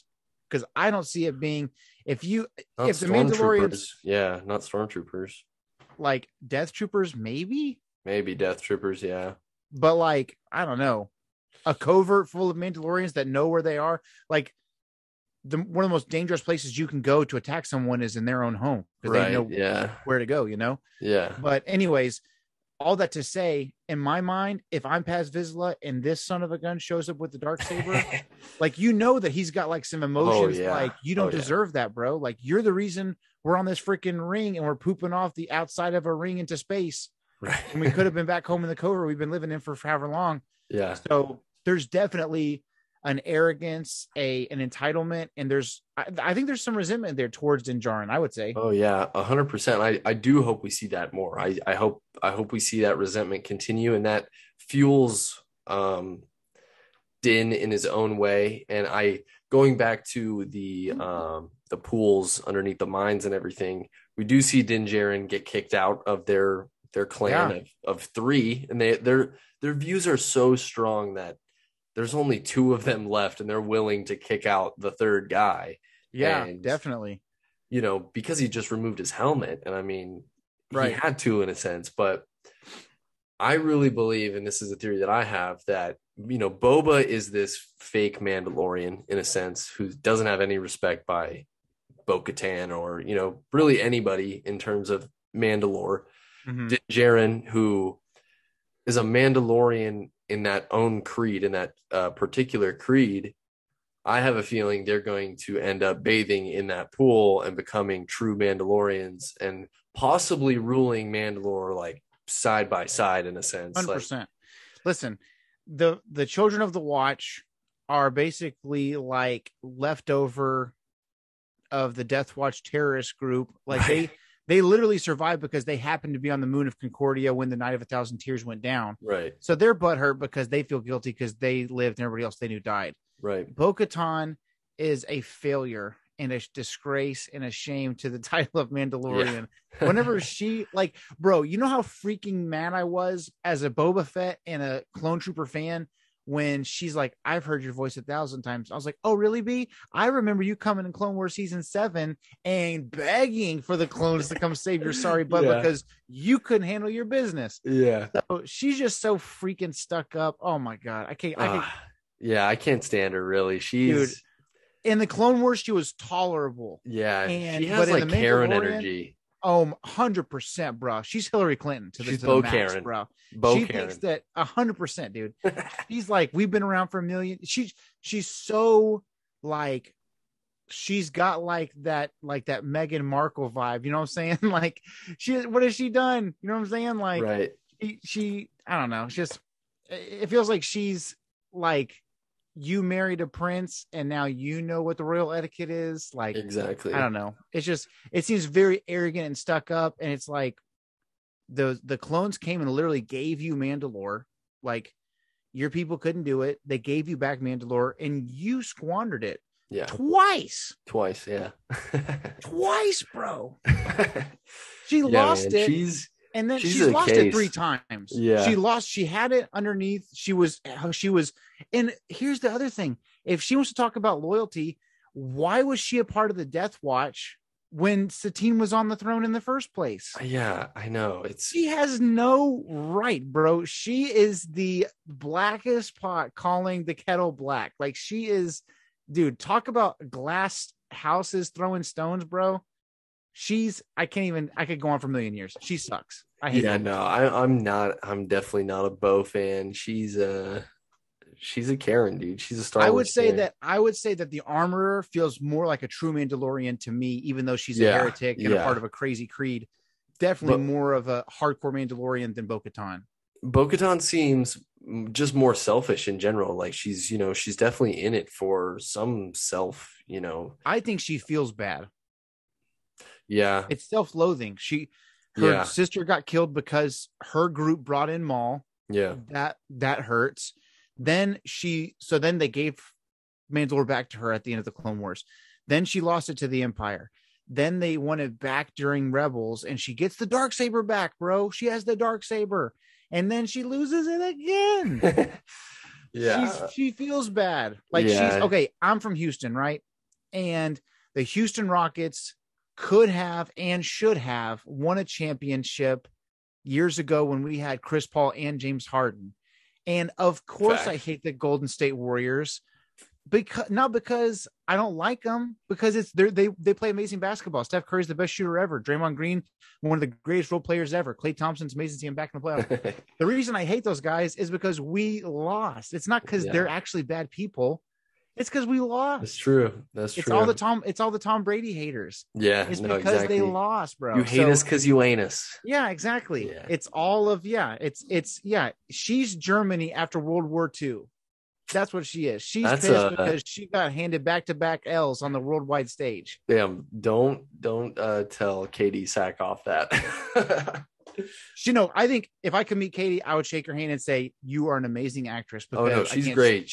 I can't really stand Bo-Katan. Yeah. But it's because she plays the character so well. She does. She plays, and she seems like a very sweet person for sure. It's kind of like what's that chick from Game of Thrones? I can't remember. Emilia Clarke. No. The one that ended up having to cut her hair and all that stuff. Cersei, right? Cersei. Yeah. That woman gets like booed at conventions and stuff. Yeah. But she's probably a really super sweet lady. nice. Yeah. But or Joffrey's character. Like they always say that Joffrey's actor, the guy that plays him, was like the sweetest guy on set. But when they go places as like a crew to do a convention or whatever, they all be like, "Boo, Joffrey," like throwing stuff at him. So it's not. Katie Sackhoff's doing an amazing job, but Bo-Katan as a character sucks. Oh, absolutely. I totally agree. So Din's not doing good, man. He's out. He got kicked out of the Creed, and he's a little down in the dumps. I think it's really cool that we get to see him take a charter flight over to Tatooine. Dude, yes. And he's got a little kid in front of him, bugging him, and we have to see him take out all his weapons before he gets on and everything, which is such a cool shot just to see all his gear and the little kid on the ship. I love that little detail. Just such a real world detail, you know. Is it a Rodian? It's a Rodian, yeah. Dude. They're so cute when they're little and they grow up to be so freaking ugly. And their hands are like all big and whatnot. Yeah, dude. But I thought that was so funny. And it's so like, I don't know, man. I thought that the when he makes him the little chainmail shirt, that was cool. And I thought it was a very neat detail that when she ties it into the little bow, it looks like Grogu. Yeah. Frick, that got me, dude. They got me got me so hard, bro. Got me so All hard. I know is that baby's lucky that Mike Tyson wasn't sitting behind him. Seriously. For real, dude. Bro, did you see I that would video? not want to be getting punched. I would do everything not to piss Mike Tyson off if I was sitting behind him. I don't know what that guy was doing, but bro, I heard that he was like being like rude and like I'm sure. I'm sure swearing at him. So rude to celebrities, like bro, Mike Tyson's the one guy that's like you don't want to mess with that guy, bro. Yeah. Yeah, Mike Tyson could go to jail tomorrow, and everybody would be like, "What's up, Mike?" Like nobody's gonna mess with Mike Tyson in jail. He's a legend. Dude. Like he's such a fan favorite, especially of like he's a fighter. So, dude, anyways, this are like legal weapons, basically. Bro. So the guy was getting smacked. Oh, but so dude. he's in the charter flight, which was so funny. And what's even funnier is he's not even like he doesn't even look like he's in first class. Yeah, like, he's just like chilling and like he's on Spirit Airlines, just trying to get there, dude. And I thought that was knee really room. funny. He's got no knee room. It's just such a cool detail that they're always constantly bringing in real life aspects into Star Wars, and that just the kid in front of him, bugging him is just such a funny detail that happens to everybody, and it's also funny that the mom of the kid, like to the last second, like she eventually is like, like get up here. Yeah. But it's funny that it takes like 35 seconds of the kid just being like suction cup hands over the seat. Like, yeah, that's so funny, dude. Yeah, before the mom does anything. Yeah. But it's funny because as a parent, like I'm sure the first like 30, 45 minutes of that flight, she was like, stop it. And the kid just kept doing it. And it's so funny because as a parent, I'm like, stop doing that. And eventually I'm just like, whatever, they're going to cut their finger off. I got to watch. I got to continue my life. So that was really silly. Well, we see him pull up to Tatooine, and this is such an interesting part of the entire series, I think, because at the beginning of this episode, we're getting a lot of lore from Mandalore, and Mando is making his return. That's where I thought it would kind of cross over back into Boba, and they would right away sort of mesh back into the story. But we have this whole long thing with him building they're renovating a Naboo starfighter with Pelimoto. Yeah. And this episode absolutely made me love Peli, and I did not like her before. But really? Yeah. Well, it's not that I didn't like her. It was just more like, you were indifferent. Whatever. Yeah. Like, but this episode made me fall in love with her, dude. The little Jawas, they're furry. Yeah. Dude, that was so weird that she dated one. I was like, what? That was so crazy. Didn't even know you could do that. Like, yeah. It's so funny. She was like, I've dated him before, this and this. Yeah, that was really funny. Yeah, she has such a, what's so cool, The Mandalorian and Boba Fett both have done this. And you were saying, I remember maybe in the first episode when you were talking to your girlfriend, you were saying that it's so cool how welcome and excited your girlfriend was, who's not a hardcore Star Wars fan. Yeah. That's what's so cool is because like my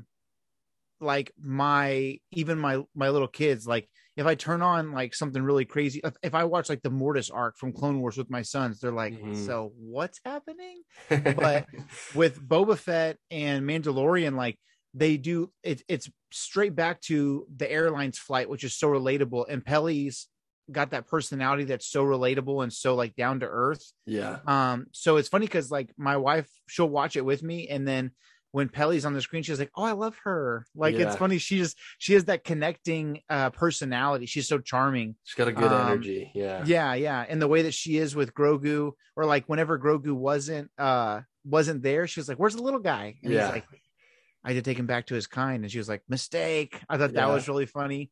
The pit droids. I love the prequel love we're getting. Oh, and I hope that in this episode specifically, there was so much prequel love. So much good stuff. And, you have the BD droid from Fallen Order. Yeah. His cute little feet when he gets excited. Yeah. They did a good job. That was really cool. And I'm not a big video game guy.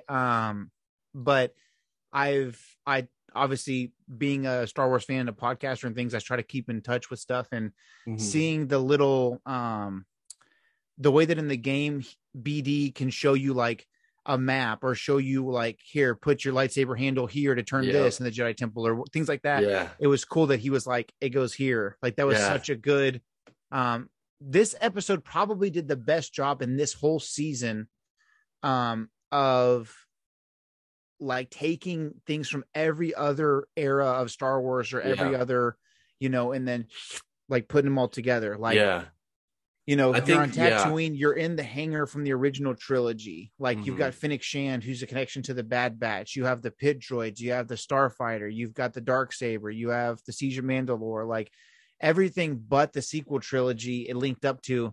And I do think that the Mandalorian is going to end up taking us somewhere. Like I remember years ago, they were saying this is going to show us the rise of the First Order. Right.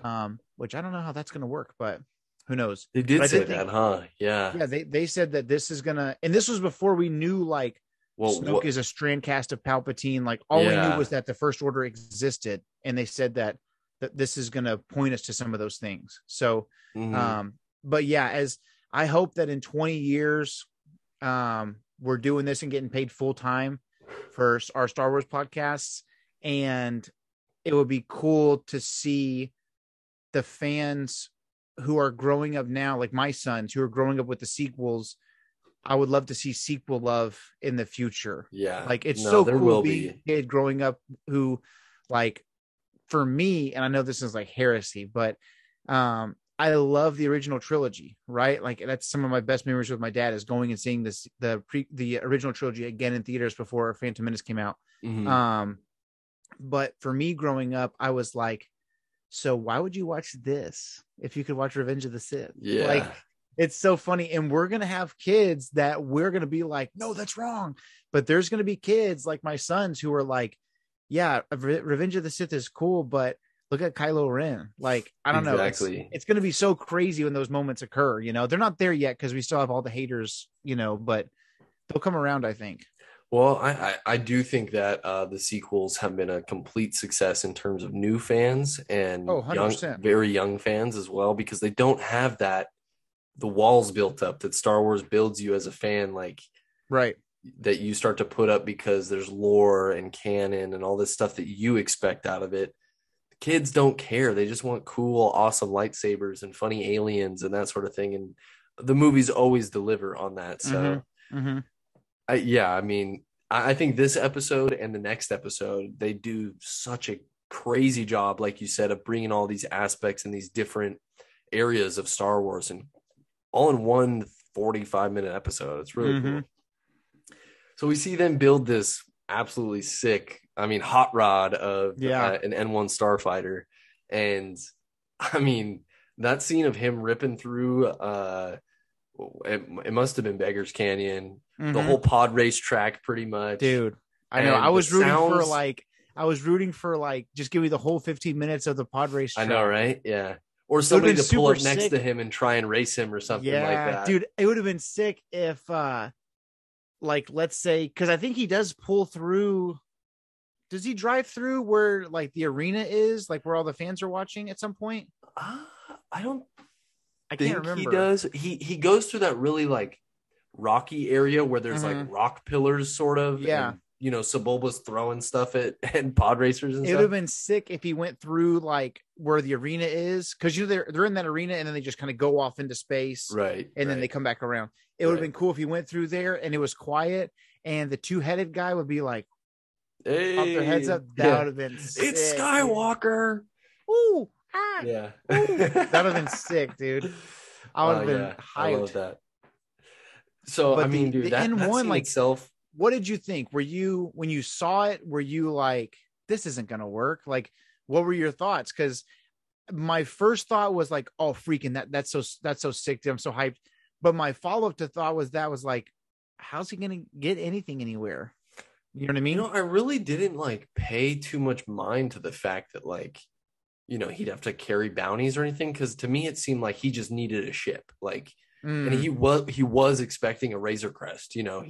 That's why he showed up. He wanted a big ship that was for bounties and everything. But I think this sort of maybe, you know, transitions him, and he doesn't need it anymore. Yeah. All he needs is his cockpit and Grogu's little bubble. And you know, people were getting like sort of like antsy about that a little bit, and I was just like, dude, it's whatever. He needed a ship at that moment, so he took that ship, you know. I think ultimately he's like, his purpose in life is going to pretty quickly in Mandalorian season 3 grow beyond, like, you don't have time to be a bounty hunter if you're ruling all of Mandalore. Exactly. You know, and you have a son, and you have a son. And I think that and also like, dude, if he starts like really being like a high roller, like he rules the whole planet, like if that's really going to be the way that they take this, like he's going to have more than one ship. Yeah, exactly. In Legends, that's like the rule. Like, I was like, this is his one car, I guess. Yeah, exactly. That makes no sense. Like, and in Legends, Boba Fett has Slave 1, and I think he has a ship called Slave 2. Like, I think he has. Oh, really? He has more than. I'm gonna look it up right now, but I'm pretty sure he does. And there's also a time where he steals Boss ship, the Houndstooth, but the N1 Starfighter is like his Sunday drive, you know, or the motorcycle that you take out, you know, you're going down the coast. Exactly. It says there's a Slave 2, a starship owned by Boba Fett. It has the freaking price here, dude. Star Wars is so ridiculous. It cost him 225,000 credits. Hey, that's not weird looking, dog. That's not bad. But yeah, it's real. I think that he can have another one, or like, you remember in Rebels how they had the Ghost, and then they had was it the Phantom? Was like the little ship, the little one, yeah. And then they replaced it with that cool Neimoidian ship halfway through. I can, like, if you have a huge ship that's for hauling a bunch of bullcrap, like, you can definitely have one of those attachments. Speedy, you know. Yeah, you just attach it to the bottom of the other ship. Right. Yeah. Because I think as the viewer, a lot of times all we can see is like, oh, a ship is this big. That's as big as a car. Like, the N1 is not the same size as like the Ghost. Right. Like, you could have a Ghost, or like a Razor Crest is even kind of small in the grand scheme of things. Yeah. Compared to like the Falcon, I feel like it's like, bro, half the size. Yeah. Yeah. You could totally attach that to the underside of like something cool, something big. Yeah. No, for sure. Yeah. And I mean, we see him get pulled over, which is really funny. Another sort of just real world sort of thing, you know. And what I think is really cool about this is that it's the pilot that we see in Mandalorian, Carson Teva is his name. And then we see another pilot who is played by the guy who played Luke in the Mandalorian. He was like the motion capture stand-in guy. Yeah. That's cool. Max Lloyd Jones is his name. I thought that was such a cool Easter egg, and I'm not sure if he played him in the follow-up episode, Luke. No, he Um, didn't. I remember that was realizing somebody it was different. I looked it up and it was a different actor, I guess. That's interesting because I feel like he actually does look like Luke just by himself. Yeah, it was the not getting into next episode too heavily, but I thought that the hair on the newer Luke was seemed darker and kind of different Yeah. looking than Luke from 6, but yeah, I thought that the guy that did Luke in Mandalorian did a great job, and obviously it's not going to be perfect because it's Yeah. not young Mark Hamill, but I thought the technology, what's so wild is the technology from Mandalorian season 2 to Book of Boba Fett has advanced so much. Yeah. I thought this guy that did the new one did a good job, but I do think that Max Lloyd Jones seemed a little bit smoother, a little Yeah. more fluid. Hmm. But Mark Hamill's not Han Solo, so I get that. But I thought they both did a good job. There was a line that Luke said about Yoda where it was like, he said something that I was like, that sounds so almost too earthy, like not enough Hmm. Star Warsy. He said something like his heart was huge, is what he said. And I was like, Yeah. what? I don't know. Yeah. It sounded kind of weird coming from Luke Skywalker. Like, Yeah. if you said that, I'd be like, wow, that's so sweet. But it was just weird hearing it from our favorite space wizard. Yeah. No, he was definitely, I mean, again, not getting into the next episode, but definitely, he's robotic. I mean, he's a literal Mhm. robot in a sense. But yeah, I mean, I really like that Max Lloyd Jones guy, and I hope that, maybe we do get to see him in another capacity. So What is the other guy, the older gentleman with the beard? Paul, it's Paul something. What is he famous from? Like, a lot of He's people were from- excited, but I didn't know what he was from. He's from some Canadian show. It's Oh, I on don't care. Netflix. It's about like a convenience store. What the I have no frick? idea what it's called, but Oh, if it's not about the US of A, I could care less. no, I don't know if it's based upon Canada. I just know it's like popular in Canada. What is Interesting. that show? Because a lot of people were super excited, and I was like, he looks cool. I don't know who that is. But it would be cool, now that we're thinking about the future, it is interesting that character, because he's also the character that tried to recruit Cara Dune. Mm-hmm. Yeah, And she let it I guess she ended up accepting, but it would be cool. It's interesting that he's right above Tatooine, and we've talked about Cobb Vanth being a great New Republic Ranger. Right. It'd be really interesting. He'd be cool in that for sure. So the series is called Kim's Convenience. Okay. And have you ever heard of that before? No, but I was right. It was a convenience store, so nice. I'm happy about that. My memory appears. It must be like a comedy or something. It is. It got canceled recently too, and there was like a big deal about that. But yeah, this guy's making Disney money I hope now. to see. I hope to see more of those Rangers. I really like the pilots, and that's such a cool aspect, the New Republic, and how they can fit into the story. But what's so weird about the New Republic is these guys can't be around for that long. Yeah. Because Mon Mothma, for some dumb reason, disbanded the military. Yeah. In Bloodlines. Bro, as I was reading that book, I was like, what the freak is she doing? Yeah. But I don't know. You just got out of 20 years of imperial slavery, and you just fought your freaking hearts out, and you're like, whew, now that's we're done. Good. We're good. All the bad guys are gone. Yeah. I don't know. Yeah. It's just I guess it makes, I don't know. That makes zero sense to not at least have the reserves, dog. Yeah, no, I mean, have some sort of plan, but that was wild. Yeah. Well, we do see, Fennec pulls up and she's like, yo, dude, you want to come work with us? You're our guy. Help. You're our boy. Come be our number 3 guy. And he, it's a little bit of a cliffhanger. And he's like, I got to go see my little buddy first. And episode ends. And I mean, dude, just even talking about it again, it's an absolute whirlwind of an episode. It feels sort of like 2 episodes in one a little bit. It feels like 2 episodes, and it also feels really fast. It does, yeah.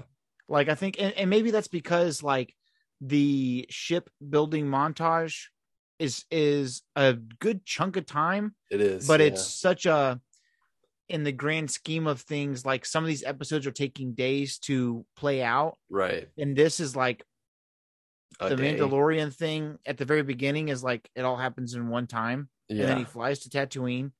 And then it seems like it's like 24 hours. Quick, yeah. So yeah. maybe that's why the episode feels quicker, but it definitely stood out. My beef with this from the show from this point out is it feels like the Book of Boba Fett was a 4-episode show. Yeah. And then Mandalorian for 2 episodes. And then Boba Fett is in the finale, but we've been away from the plot for so long. Yeah.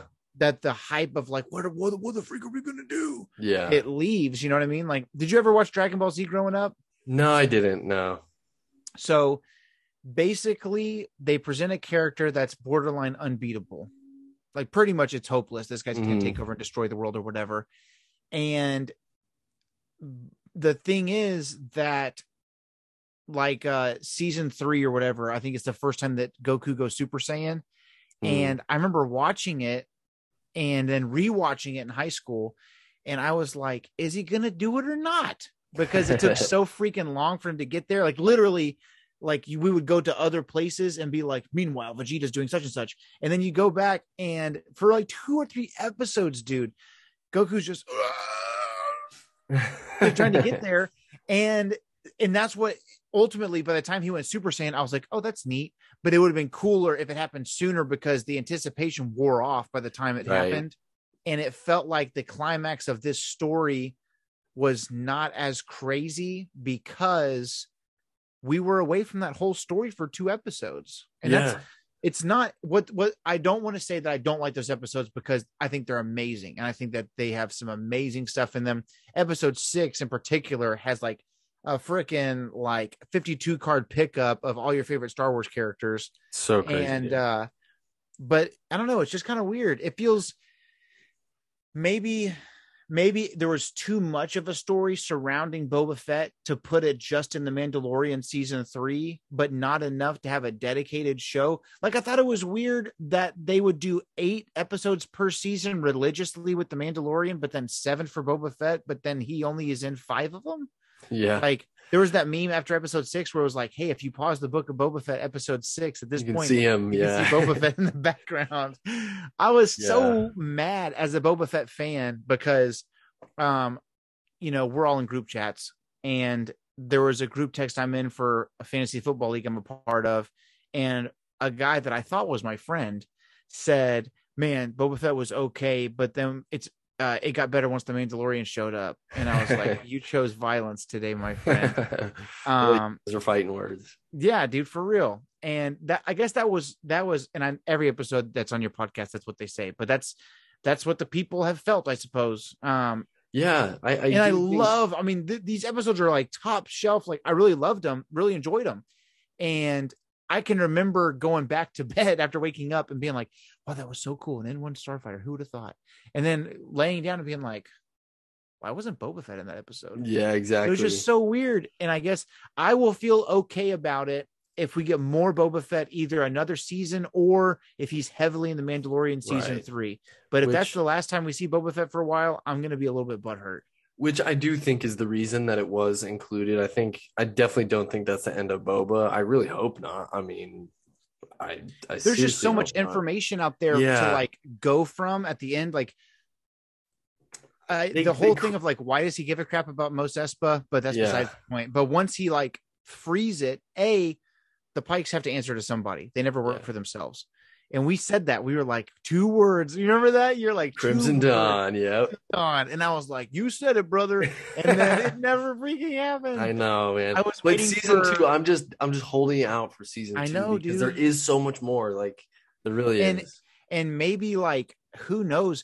Because if it is Crimson Dawn, right, then the reach across the galaxy is far greater and broader than just Tatooine. Yeah. And maybe that'll pour over into what's going on with the Mandalorian. Maybe they're mining Beskar on Mandalore and selling it, and I don't know. But I hope that there's more. There's so like in the writing, Boba Fett saying, I don't feel, he's like, I don't know if I can do this for very long. Like he was willing to protect and to be the leader and freer or whatever of Mos Espa, the liberator. He stops the drug trade. Like he does a lot of good stuff. Yeah. But then he's like, I don't really like the whole penguins in Madagascar smile and wave. Yeah. You know what I mean? So I wonder if like next season, if there is another one, or in the Mandalorian, if he's like gets cabin fever and just has to get out. You know what I mean? Right. Yeah. It's it's a very I do think there's going to be. Yeah, I do think there's going to be a shift in his. I think Cobb's going to take that, like we talked about. I think Cobb's so too. Going to sort of take that over, and Boba's going to just retire, hopefully, or maybe at least just be there for Mando when he needs it, in a sense. And I really do hope we see Boba ride off into the sunset at some point. Yeah. And he doesn't die or anything on screen. He just sort of just literally just kind of like, I don't know, Gandalf's it or whatever, like just goes off. What is in your mind, what's your version of that? What does it look like for Boba Fett to ride off into the sunset? Where does he go? Somewhere on a beach for sure, dude. He's got to be around water, that's for sure. I think a beach is sand and water all in one, so it's like the perfect place. I can literally see Boba at the Polynesian spa just absolutely chilling, dude. Like, it would be cool if he was like on a beach somewhere. Or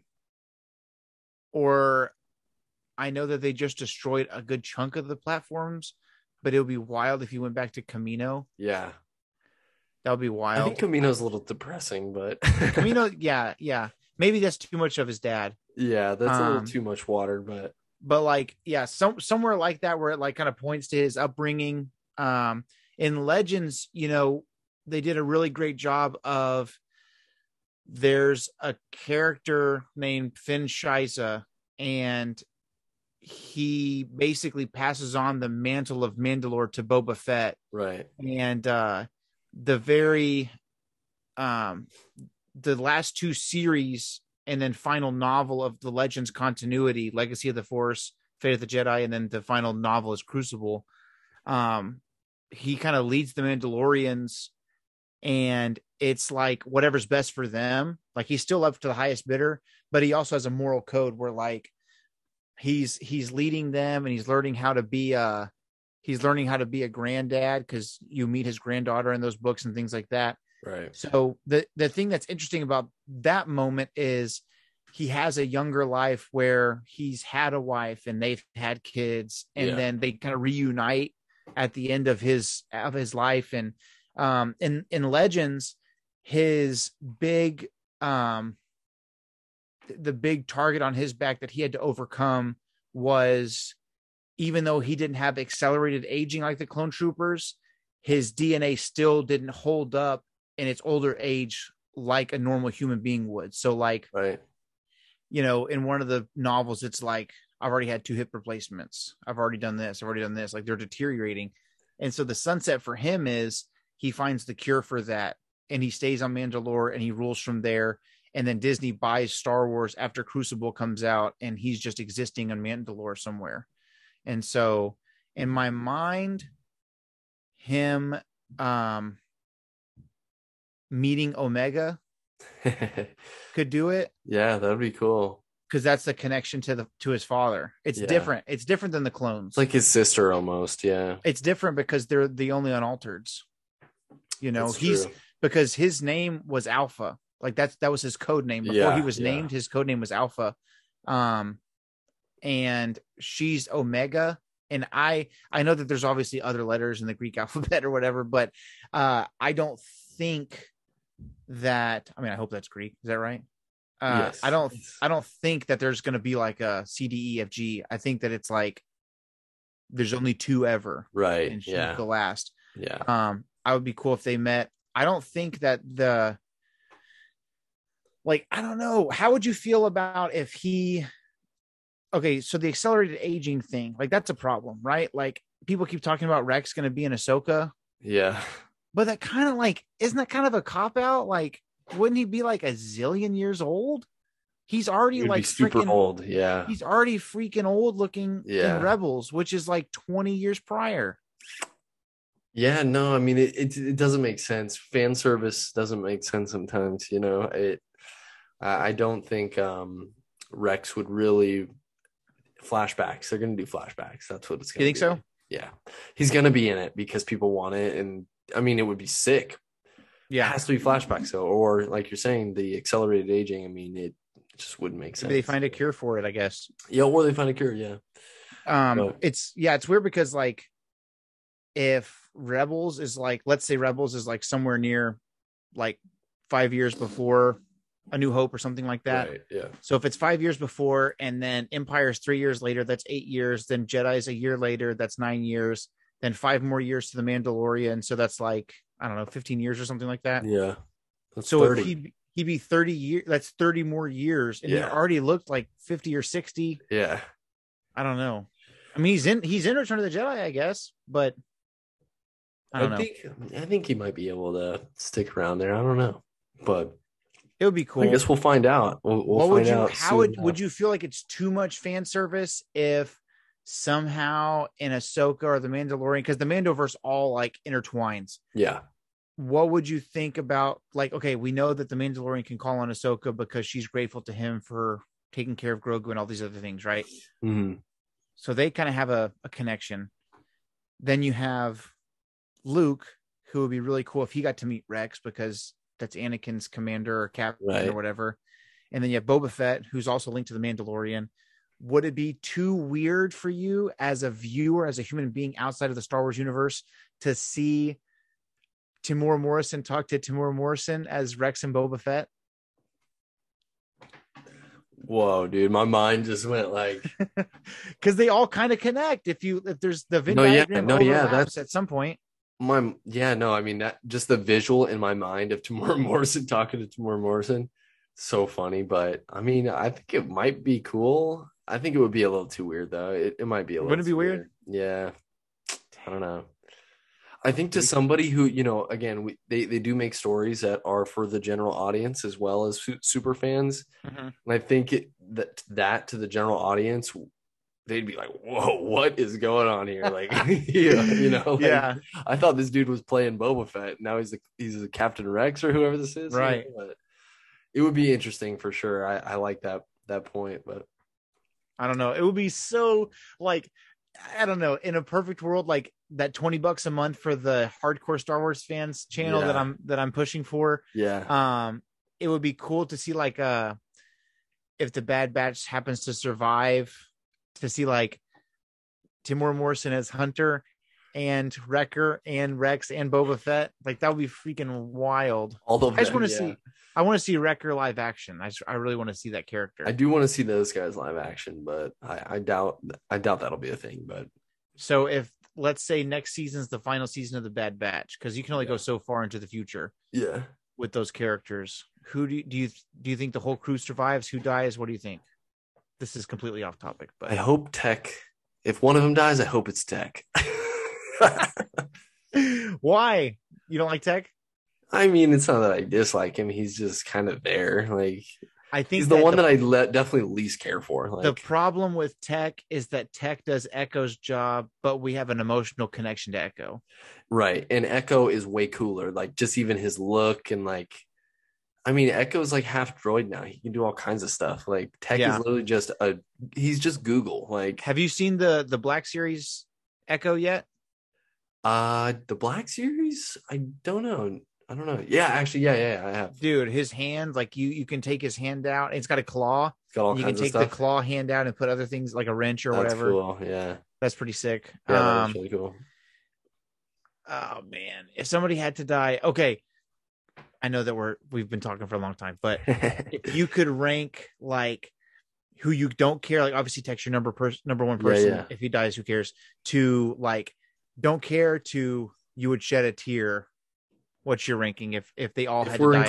If we're including Crosshair and Omega, Not I including have Omega. to go. They're not going to kill a child on TV. No, that's facts, but I mean, just in the sense, yeah, it would be probably Omega next, and then probably Crosshair, and then Wrecker, Echo, Hunter. Yeah. Okay. Yeah. What about you? I guess I can put Omega first just because she's safe. Like I can put her out there, but they're not going to kill her. That's true. Yeah. I would have to agree, like, because Tech is so, it's kind of like when, if I don't really watch Star Trek, but like if a character like Spock died, you'd be like, oh, that sucks. But he's not emotional. So there's not an emotional connection. You would only have the emotional connection of that really upset Other the characters. other guy. Yeah, exactly. So Tech is that character. Tech is the guy that's like, he dies and you're sad because somebody else is sad. Right. Man, everybody else is so cool. Crosshair's gonna die for sure, so he can be next. Facts. I just think like the inhibitor chip had more of an effect on him than he cares to admit, but he's such a jackwagon that he's too cocky to admit that he needs help. Yeah. And that pisses me off. So he wants it to be his own decision. Yeah. I think that his personality is he always thinks he's had the stuff it takes to be in charge, and he's never been in charge. Right. So now he gets to be in charge. That's right, exactly. That's his whole shtick. And so Crosshair. Oh, frick. I have to, man, Echo would really be sad. I'd have to say Echo would be next for me because he's already gotten a second chance and he's gotten more of a story already. That's and true. He needs to run through the fields of Elysium with fives. And true. So, yeah, you know what I mean? Clone Heaven or whatever. Yeah. Right. And then up next, honestly, would be Hunter, and I would be the most sad if Wrecker died. Wrecker's got a big heart. He's a lovey guy. Yeah. Dude, I just love that. Like, I don't know. I think that he's the character that's like supposed to be this big dumb animal kind of guy, but I think that he's got that because he's so like he's the quote unquote dumb guy. He has that childlike quality to him. Yeah. Where like if Wrecker or Hunter died, it would really hurt Omega, and to see a little girl cry would make me sad. Oh yeah. So, and I think that Wrecker will be the character that like he'll do, like, you know, they talk about like chickens will like burn alive covering up their hens. Like Wrecker would do that for Omega. He's going to be the one if it I did think he pan would out sacrifice. Like that. I think he would sacrifice himself. Yeah, for sure. Because like, it wouldn't be like, imagine how non-emotional it would be if like a building's on fire and Tech's like, I'll cover her. Oh like, my god, we'd be like, sick. I'd be like, okay, everybody else get out. Yeah, I'd be like, yeah, you go, Hunter, go. Yeah. I agree. I think Tech is it's exactly like you're saying. Like, you remember Interstellar, whenever they had that weird refrigerator that was walking around and it was supposed to be a person, and I was like, well, when this thing's going to end up dying, I'm not going to give two craps. Exactly. I don't know. I felt like there was more emotion coming from IG-11 than there was Tech, really. Yeah. And I 100% agree. I think they kind I of was super sad when IG-11 died. Dude, for sure. Yeah. Bro, I would rather have Bo-Katan have died by those scout troopers and Kuiil lived. Oh, 100%, dude. Like, screw that Karen. Save my boy Kuiil for sure. Kuiil, dude, bring him back, dog. Yeah. Anyways, we've been going on for a long time. Yeah, sorry. Yeah, no, you're good, man. It's great. I seriously enjoy it, but we have been going for a long time. We sort of capped it off with some Bad Batch talk, which is always fun, but let's give this episode 5 a rating. Remember, you gave episode 4 a 7. So, oh god, I gotta give this one like a 12, I guess. Yeah. No, 5 was really good. Okay, can I give 2 ratings? One as an episode of Star Wars and one as a Book of Boba Fett episode. Yeah. Okay, Book of Boba Fett, it's like a 5 because it's contributing to the story, but barely as far as for Boba Fett himself. As an episode of Star Wars, it's like a 9.5. Yeah.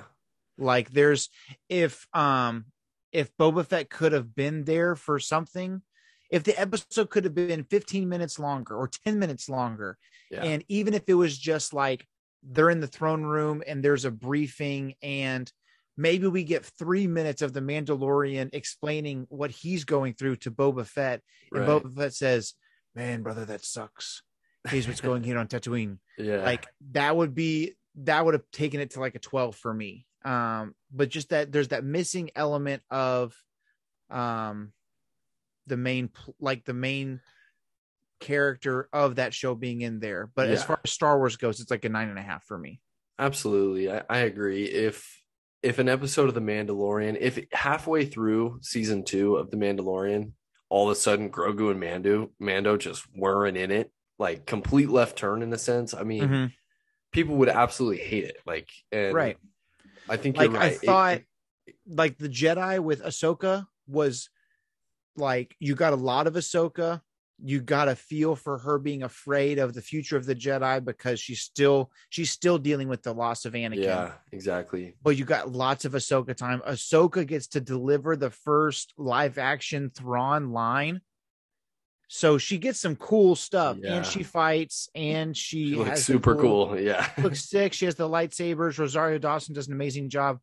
I thought that it was still a good proportion. It still felt like an episode of The Mandalorian. That's my only 100%. beef with this episode. I think that's pretty fair. And I think that's a pretty general consensus for a lot of people that aren't just, destroying the series or anything. It's like, it's very, very good Star Wars. And I mean, it knocks your socks off. I mean, that first viewing, especially, but yeah, as an episode of Boba Fett, I would definitely have to give it a more mid rating. But I mean, dude, Din Djarin with the Darksaber, slashing dudes up, cutting them in half. Nothing beats that, and I'll just I'll keep that poster on my wall, whatever I got. And I mean, I'm excited for whatever. There's gonna have to be like the same way that there was the montage from the N1 being the yellow N1 to the Mandalorian style N1. Yeah. There's gonna be a moment where the Darksaber becomes his thing, or or maybe even the other way around. Like he becomes a true Mandalorian. And I think really I don't want to go on another rant, but I do think that the difference between him and someone like Moff Gideon or Pre Vizsla is those two characters are like, this is mine. This belongs to me.